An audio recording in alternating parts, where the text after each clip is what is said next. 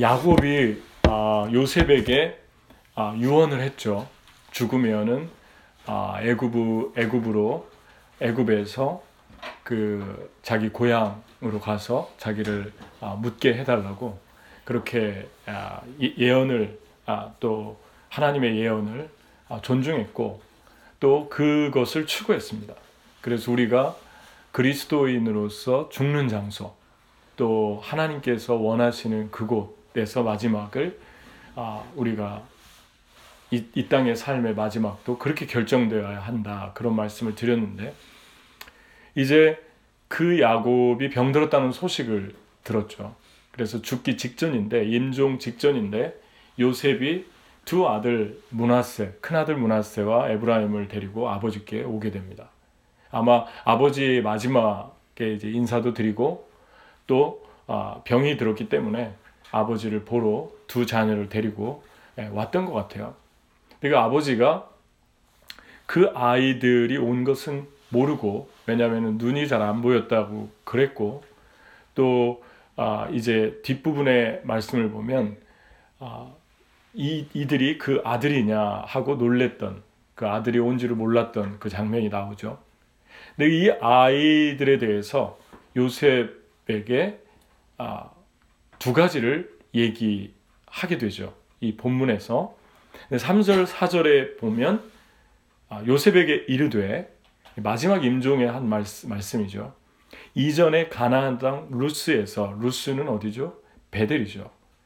그래서 루스에서 베델로 바꿨죠. 하나님을 에서를 피해 도망가다가 하나님을 루스에서 만났고 그 사닥다리가 하늘로 닿아서 천사가 오르락내리락 하는 그 땅이기 때문에 그 땅에서 루스에서 전능하신 하나님이 내게 나타나사 복을 주시며 내게 이르시되 내가 너로 생육하고 번성하게 하여 내게서 많은 백성이 나게 하고 내가 이 땅을 내 후손에게 주어 영원한 소유가 되게 하리라 하셨느니라 그랬습니다.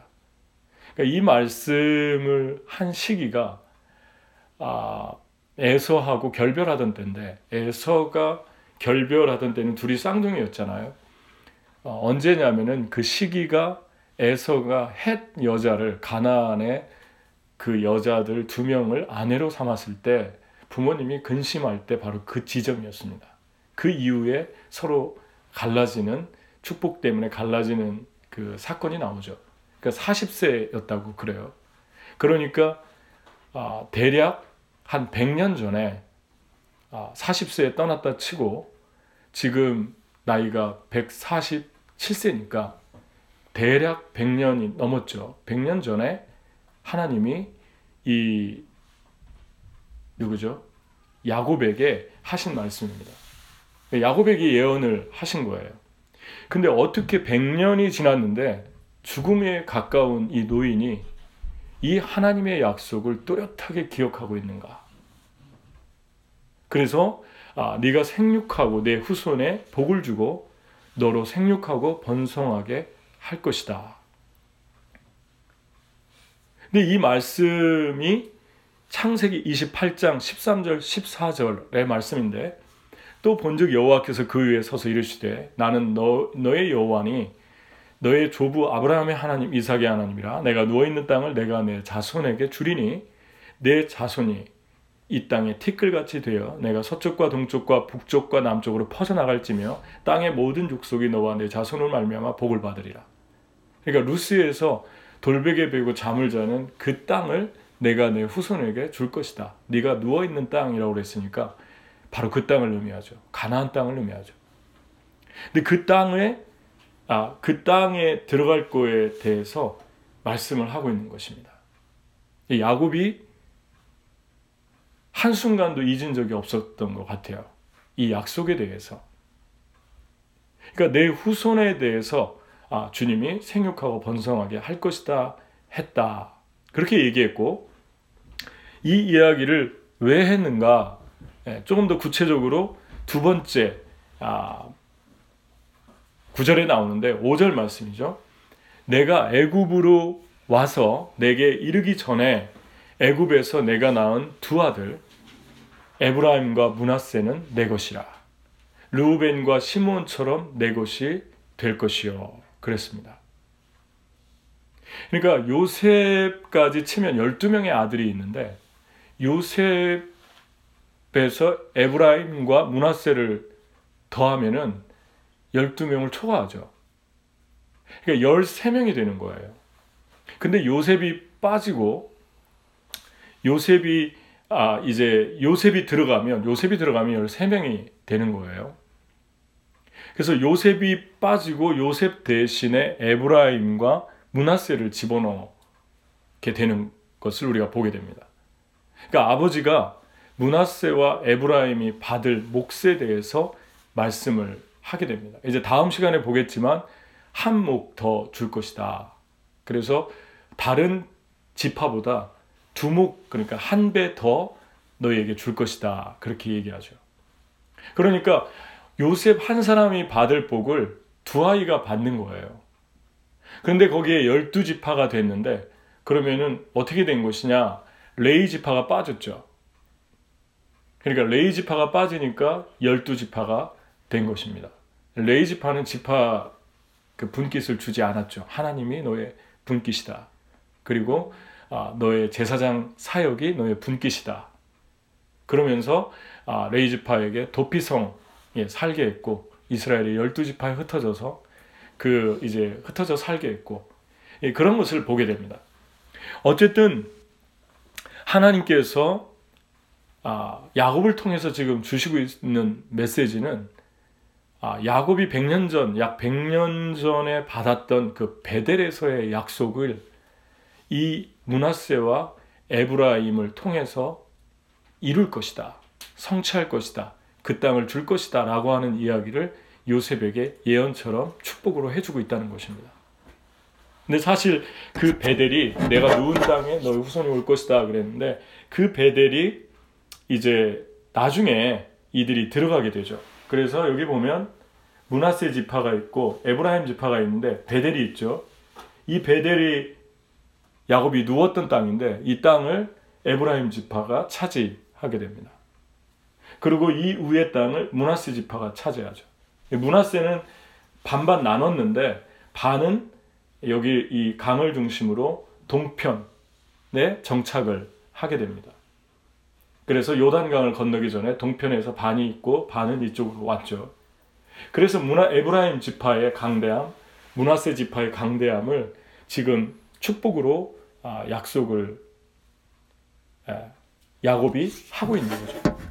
여기에서 우리가 한 가지 중요하게 볼 것은 지금 요셉을 통해서 야곱이 온 지 17년이 지났으니까 147세에 죽었으니까 130세에 왔으니까 17년이 됐는데 그 17년 동안 애굽에서 이스라엘 백성이 생육하고 번성했잖아요.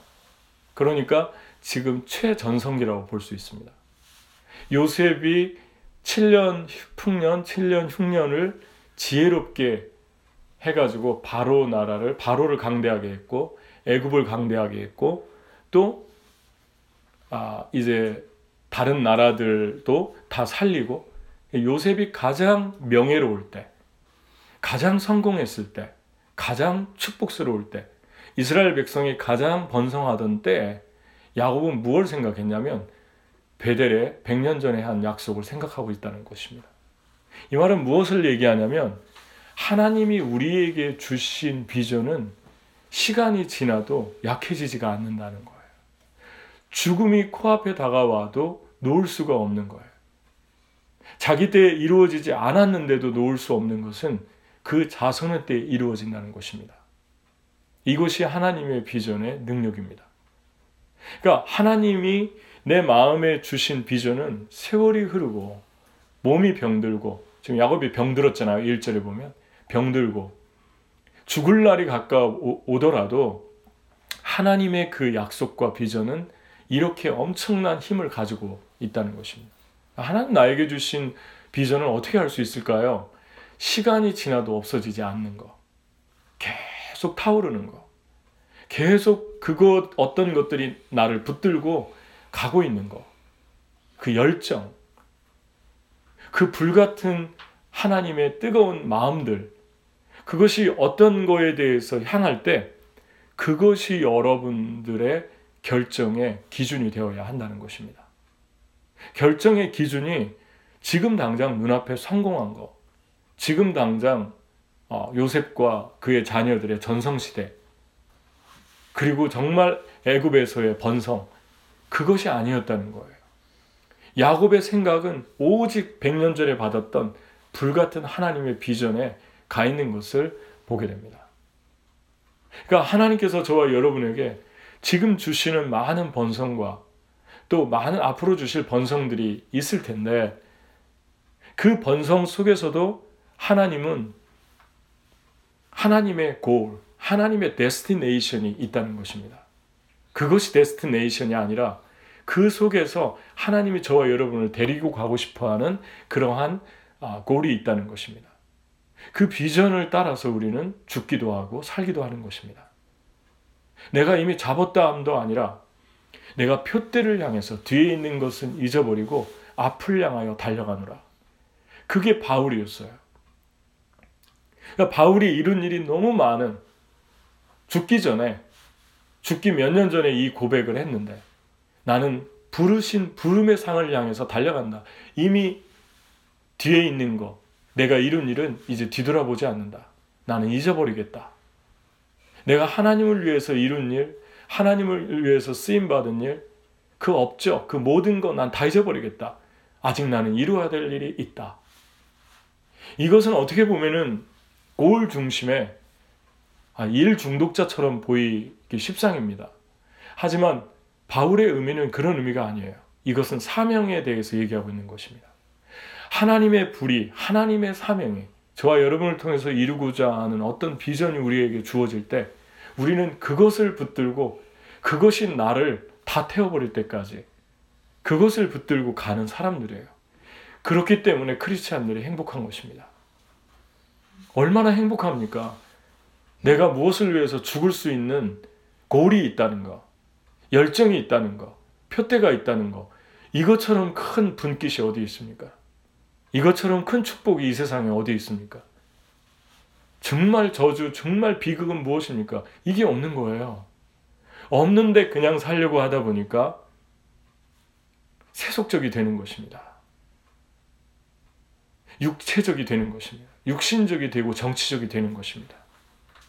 이것이 우리 안에 있는 동안, 우리 안에 열정이, 하나님이 주신 비전의 열정이 있는 동안 우리의 영혼이 성화되고 우리의 영혼이 다시 정화되고, 나는 이 길을 가야 된다, 나는 이 일을 이뤄야 된다 라고 생각할 때마다 정신이 바짝바짝 들고 다시 더러워진 몸을 다 씻고 그것을 향해서 가기 때문에 그것이 얼마나 우리를 거룩하게 하는지, 그것이 얼마나 우리를 겸손하게 하는지.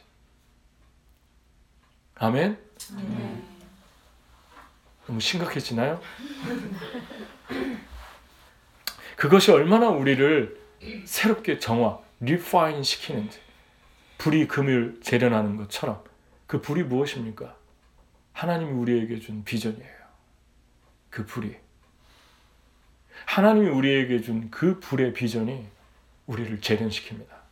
그 하나님이 주신 비전을 생각할 때마다 다시 옷깃을 여미게 되죠. 여러분 안에 시간이 지나도 이렇게 여러분의 영혼을 사로잡는 이 하나님의 꿈, 하나님의 비전, 하나님이 주신 약속들이 있습니까? 여러분은 그 약속을 붙들며 살고 있습니까? 그 약속이 없는데 살려고 하면 너무 힘이 들어요. 사는 거 하루하루가 너무 재미없습니다. 그리고 자꾸 위선적이 됩니다. 여러분, 하나님의 비전, 하나님이 나에게 주시는 비전을 계속해서 우리는 묵상해야 되고, 아직 받지 못한 것 같다 그러면 주님께 물어야 합니다. 심각하게 물어야 합니다. 그리고 내가 무엇을 위해서 죽고 무엇을 위해서 살아야 하는가. 그것이 100년이 지났어도 지금 죽음의 순간에도 야곱의 뇌리에서 잊혀지질 않는 거예요. 그리고 그걸 지금 얘기하고 있는 것입니다. 7절을 한번 보십시오. 그런데 여기서 더 중요한 이야기를 하고 있는데 7절을 한번 같이 읽겠습니다.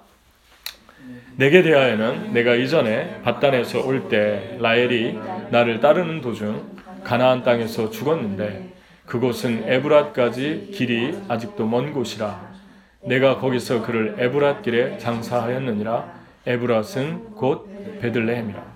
왜 갑자기 처음에 베델 얘기를 했고 100년 전에 하나님 약속을 받은 베델 얘기를 했고 그 다음 므낫세와 에브라함이 그 자기가 받은 복을 이을 것이라는 몫에 대해서 얘기를 한 다음에 왜 갑자기 베냐민과 요셉의 어머니 이야기를 꺼내는 것입니까? 라헬의 이야기를 갑자기 왜 여기에서 야곱이 하는 걸까요? 당연히 할 수밖에 없겠죠. 왜냐하면 에브라임과 므낫세는 라헬의 후손이었기 때문에 그렇습니다. 베냐민과 요셉과 에브라임과 므낫세는 전부 라헬의 후손이었어요. 그래서 야곱이 라헬이 나를 따르는 도중 가나안 땅에서 죽었는데 그렇게 얘기를 하는 것입니다. 라헬의 얘기가 성경 창세기 31장 3절에 조금 살짝 기록되고 끝났어요. 마지막에. 어떻게 끝났습니까? 야곱이 베델에 올라갔고 세겜 사건 때문에 딸 디나 사건 때문에 베델에 올라갔고 베델에서 모든 우상을 태우고 내려오다가 남쪽으로 향해서 가다가 길 도중에 베들레헴 가까이 왔을 때 에브라데 왔을 때 해산하다 죽잖아요. 베냐민을 낳다가 벤논이라고 하려고 그랬잖아요. 슬픔의 아들이다. 근데 야곱이 야민으로 바꿨죠. 내 오른손의 아들이다 이렇게 바꿨죠. 근데 그 엄마의 죽음에 대해서 이야기하는 것은 너의 엄마의 죽음이 헛되지 않았다. 그리고 하나님이 이 어머니를 라헬을 다시 기록하게 합니다. 살짝 지나갔는데 나타 죽었고 그 묘실에 묻었다.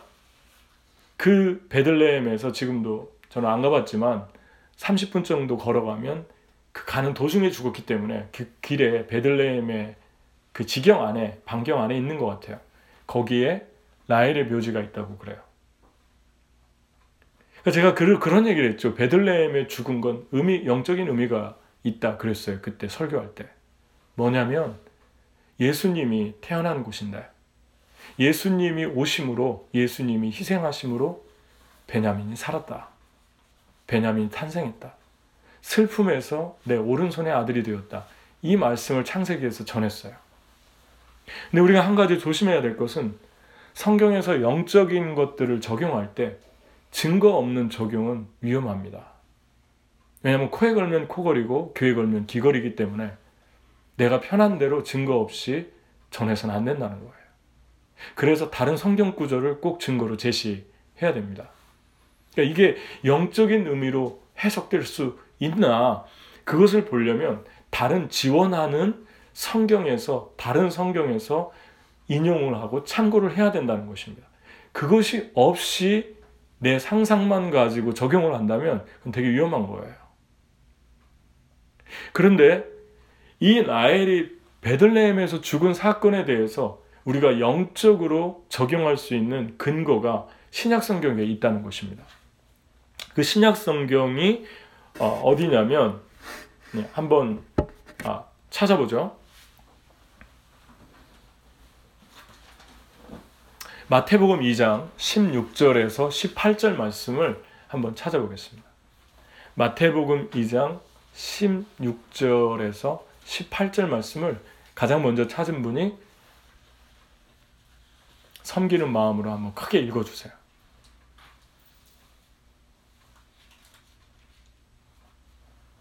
읽어주세요.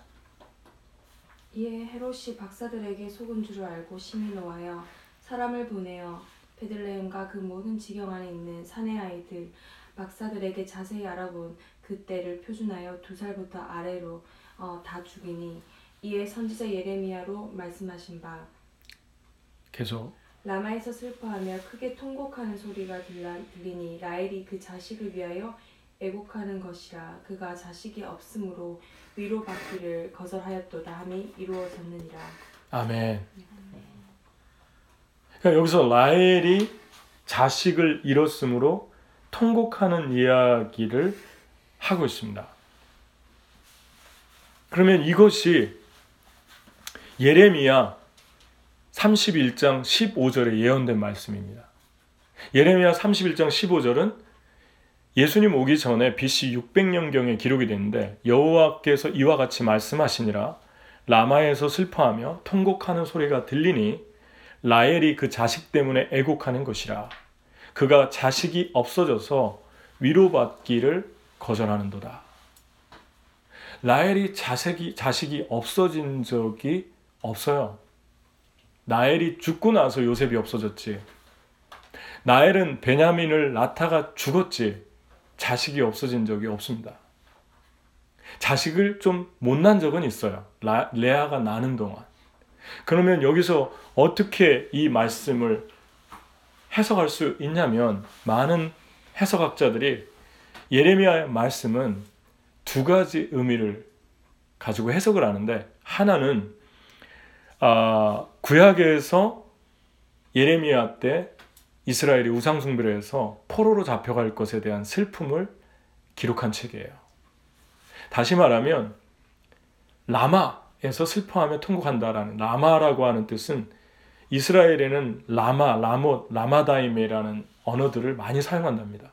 특히 높은 도시에 있는 그러한 지역들을 라마, 라못 이렇게 사용한대요. 그러니까 높은 도시에 있는 거를 관용어처럼 그렇게 사용을 하는데 라헬이 라마에서 슬퍼했다는 것은 이스라엘이 포로된 것에 대해서 슬퍼하는 그 여인의 슬픔을 말하고 있습니다. 그리고 그 자녀들은 이스라엘 안에 있는 자녀들을 의미합니다. 그런데 이것을 한 사람이 더 영적으로 상징적인 예언으로 또 해석하고 적용했는데 그 한 사람이 바로 마태라는 것입니다. 마태가 뭐라고 했냐면 예수님 때문에 2살 아래 아이들이 죽었는데 그것 때문에 라헬이 슬퍼한다. 다시 말하면 라헬이 에브랏 베들레헴에서 죽은 사건은 우연이 아니었다는 것입니다. 하나님이 상징적으로 영적으로 어떠한 것을 미리 우리에게 계시해 주고 있는데 그 계시가 뭐냐면 하나님의 길을 가다가 야곱의 길은 당시에 베델로 내려가는 것, 베델에서 내려가는 그 길은 하나님이 명령한 길이죠. 베델로 올라가라. 하나님이 명령한 그 길을 따라간 순례자의 길이라고 볼 수 있습니다. 그것은 평범한 엄마가, 평범한 아내가 따라간 길이 아니라 평범한 아내가 아기를 낳다 죽은 길이 아니라 주님을 따라가다가 전부 이루어진 일이었다는 거예요. 주님의 영광을 위해서.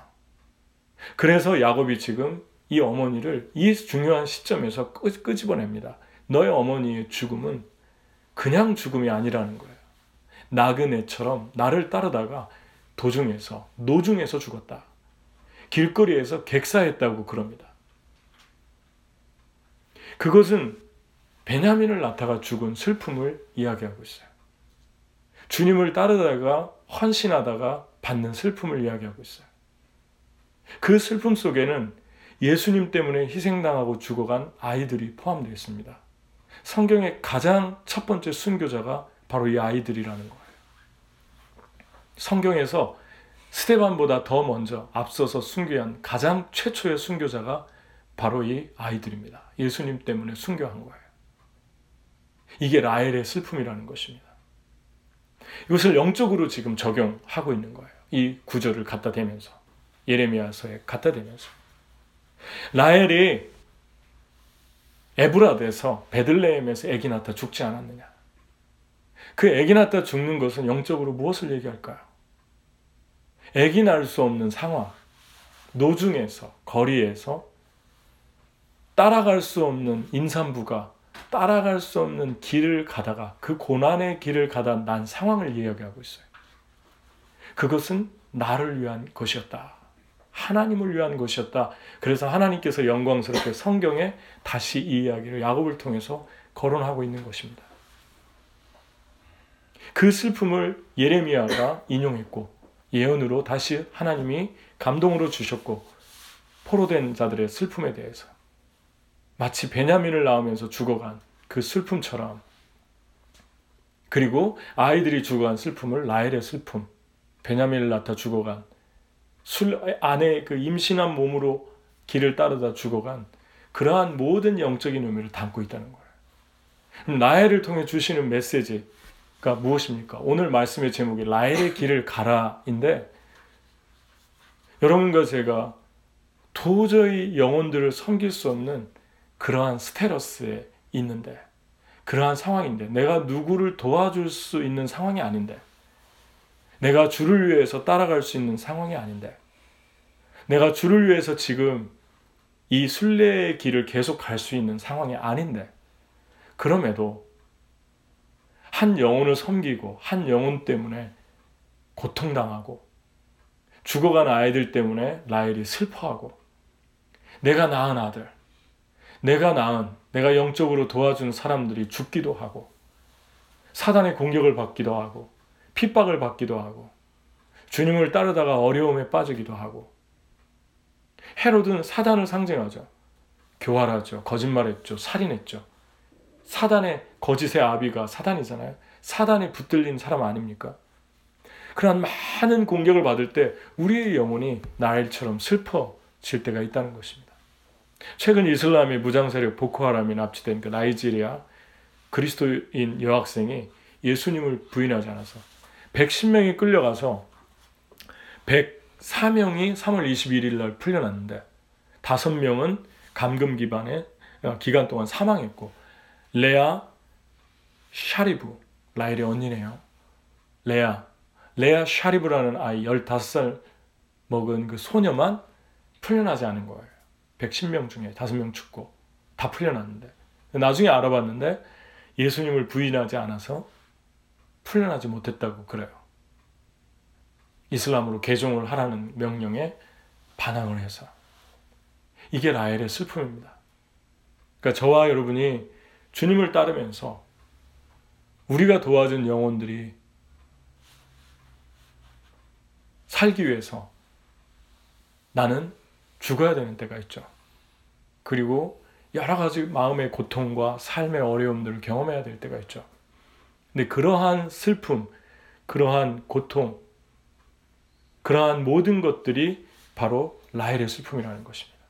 라마에서 통곡하는 라헬의 슬픔이 있다. 우리에게 그런 슬픔이 있는가?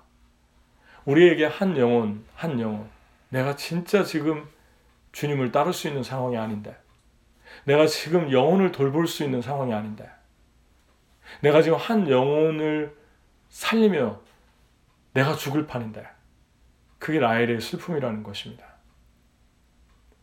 아이들이 죽어가는 걸 보면서 라헬이 슬퍼합니다.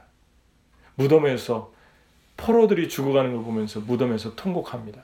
그걸 상징적으로 지금 얘기하고 있는 게 예레미야에서 마태복음에서 하나님이 이 말씀을 통해 주시는 메시지가 그것입니다. 나는 그것을 귀하게 본다. 나는 라헬의 눈물, 라헬의 슬픔을 귀하게 본다. 너는 그러한 슬픔과 그러한 고통의 길을 가고 있는가? 노중에서 아기를 낳잖아요.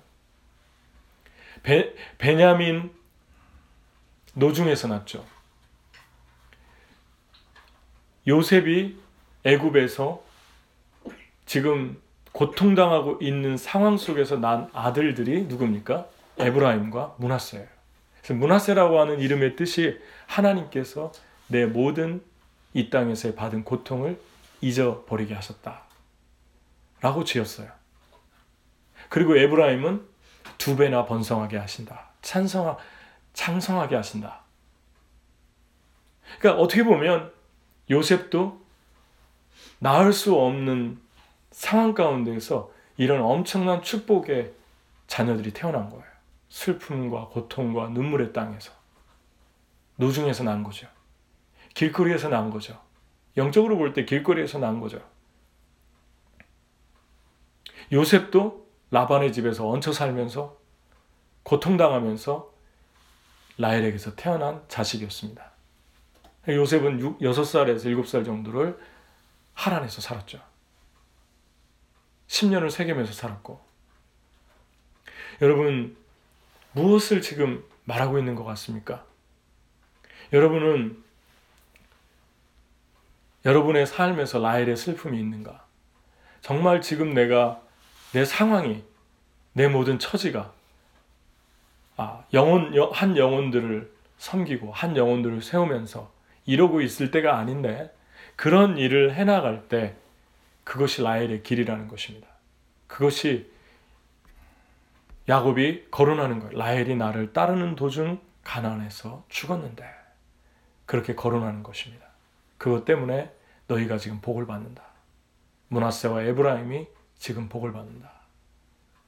오늘 주님이 우리에게 이 메시지를 통해 주시는 것은, 하나님께서 이 베델, 이 에브라임에게 준 이 영토, 므낫세에게 준 이 영토 속에, 거기에 라헬이 들어 있다는 것입니다.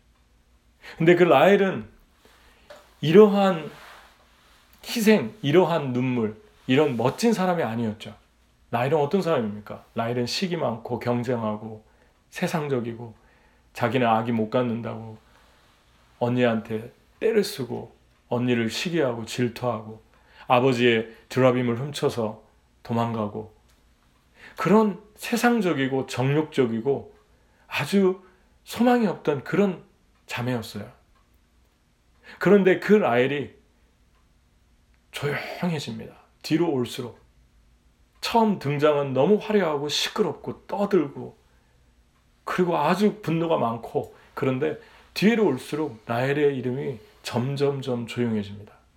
그리고 그 하이라이트가 야곱을 따라서 가다가 에브라스에서 죽었더라. 그것도 베냐민을 낳다가 죽었더라.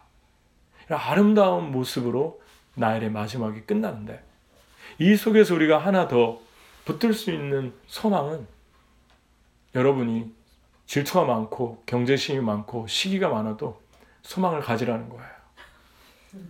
나는 왜 이렇게 질투가 많지? 나는 왜 이렇게 이 경쟁심이 많지? 나는 왜 이렇게 못됐지? 정말 나는 신데렐라가 아니라 누구죠? 네, 팥쥐죠. 그렇죠? 신데렐라 옆에 있던, 괴롭히던 네. 네? 계모. 네, 계모 같은 계모의 딸. 아무리 생각해도 우리는 신데렐라 같지 않을 때가 많잖아요. 신데렐라를 볼 때마다 나도 신데렐라가 되고 싶은데 그 옆에 있는 사람하고도 비슷한 것 같은 느낌이 많이 들지 않습니까? 장화홍련처럼. 그래서 여러분과 제가 그러한 사람이라 할지라도 소망을 가지시기 바랍니다. 왜냐하면 주님이 라헬을 바꾸셨어요. 그래서 라헬의 슬픔이 감히 노중에서 예수님을 잉태한 마리아에 비교되고 있습니다. 마리아가 예수님을 베들레헴에서 낳았잖아요. 노중의 거리에서 난 거랑 마찬가지예요. 근데 그것을 이미 라헬을 통해서 하나님께서 그림자처럼 보여주셨다는 것입니다. 그래서 예수님 유다 지파로 왔지만 태어나기는 에브라임 지파에서 태어난 거예요. 에브라임 지파. 하나님께 복을 받았던 에브라임과 요셉의 아버지 야곱을 통해서 축복을 받았던 므낫세, 에브라임이 지금 축복을 받는 장면이 나오는데, 그래서 주로 에브라임 지파처럼 그렇게 불리기도 했대요. 예수님 유다 지파로 왔지만. 그러한 축복의 속에는 라헬이 있었다는 것입니다.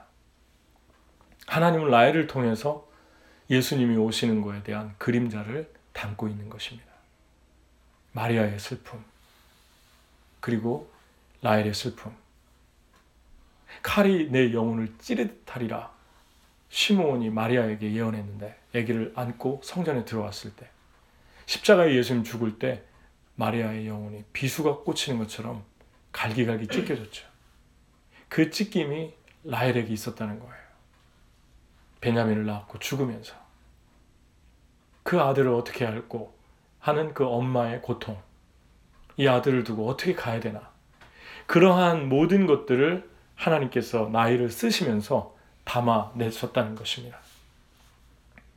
여러분과 제가, 우리는 부족하지만 우리는 아직도 시기가 많고 질투가 많고 시끄럽고 뭘 해도 조용하지 않고 그런 사람이었지만, 점점 시간이 지날수록 아무리 그랬던 사람이라 할지라도 정말 예수님 때문에 멋있어지는, 조용하고 겸손하고 자기 이름이 점점 가리워지고 조용히 순종하는 양처럼 야곱을 따라가는 이 여인의 모습 속에서 하나님은 하나님의 뜻을 이루셨습니다.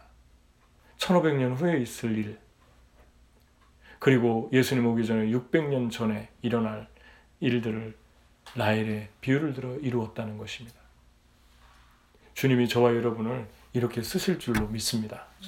저와 여러분은 부족하지만 계속해서 주님을 따라가십시오. 라헬의 길을 가십시오. 계속해서 변화를 받고 그분을 따라가고 그분의 성품을 닮아갈 때 주님이 이렇게 우리를 쓰시는 축복을 주실 것입니다. 베노니 때문에 울고, 베냐민 때문에 울고, 요셉 때문에 울고, 라마에서 슬퍼하는 죽은 자녀들 때문에 울고, 그러한 만민의 어머니로 라헬을 세웠던 것을 보게 됩니다. 누가 봐도 만민의 어머니는 레아인데, 라헬보다 훨씬 훌륭한데 하나님이 라헬을 레아보다 더 크게, 더 큰 심장으로 바꿔놓는 그러한 모습들을 우리가 보게 됩니다. 근데 여기에서 더 중요한 거, 마지막 한 가지는 하나님이 에브라임을 일으키셨다, 므낫세를 일으키셨다, 요셉을 일으키셨다. 그게 라헬의 슬픔을 통해 일어난 사람들입니다. 여러분과 제가 도저히 날 수 없는 사람들, 도저히 슬픔 때문에 일으킬 수 없는 사람들, 일어날 것 같지 않은 사람들, 그리고 라헬처럼 죽을 때가 많은데, 희생할 때가 많은데, 여러분과 제가 주님의 이름으로 아무것도 아니어도 그냥 따르기만 하고 주님의 이름으로 냉수 한 그릇 누구에게 준 것, 그것을 통해서도, 그것도 죽음이 필요합니다. 내가 희생해야만 내가 먹을 수 있는 냉수를 줄 수 있잖아요. 내가 죽는 거죠. 그 죽음을 통해서 다른 사람에게 냉수 한 그릇 준 것도 내가 잊어버리지 않을 것이다. 잊어버리지 않는다는 건 무슨 말입니까? 사람을 일으키겠다는 것입니다. 요셉을 일으키고 므낫세를 일으키고 에브라임을 일으킬 것이다. 그게 하나님의 약속입니다.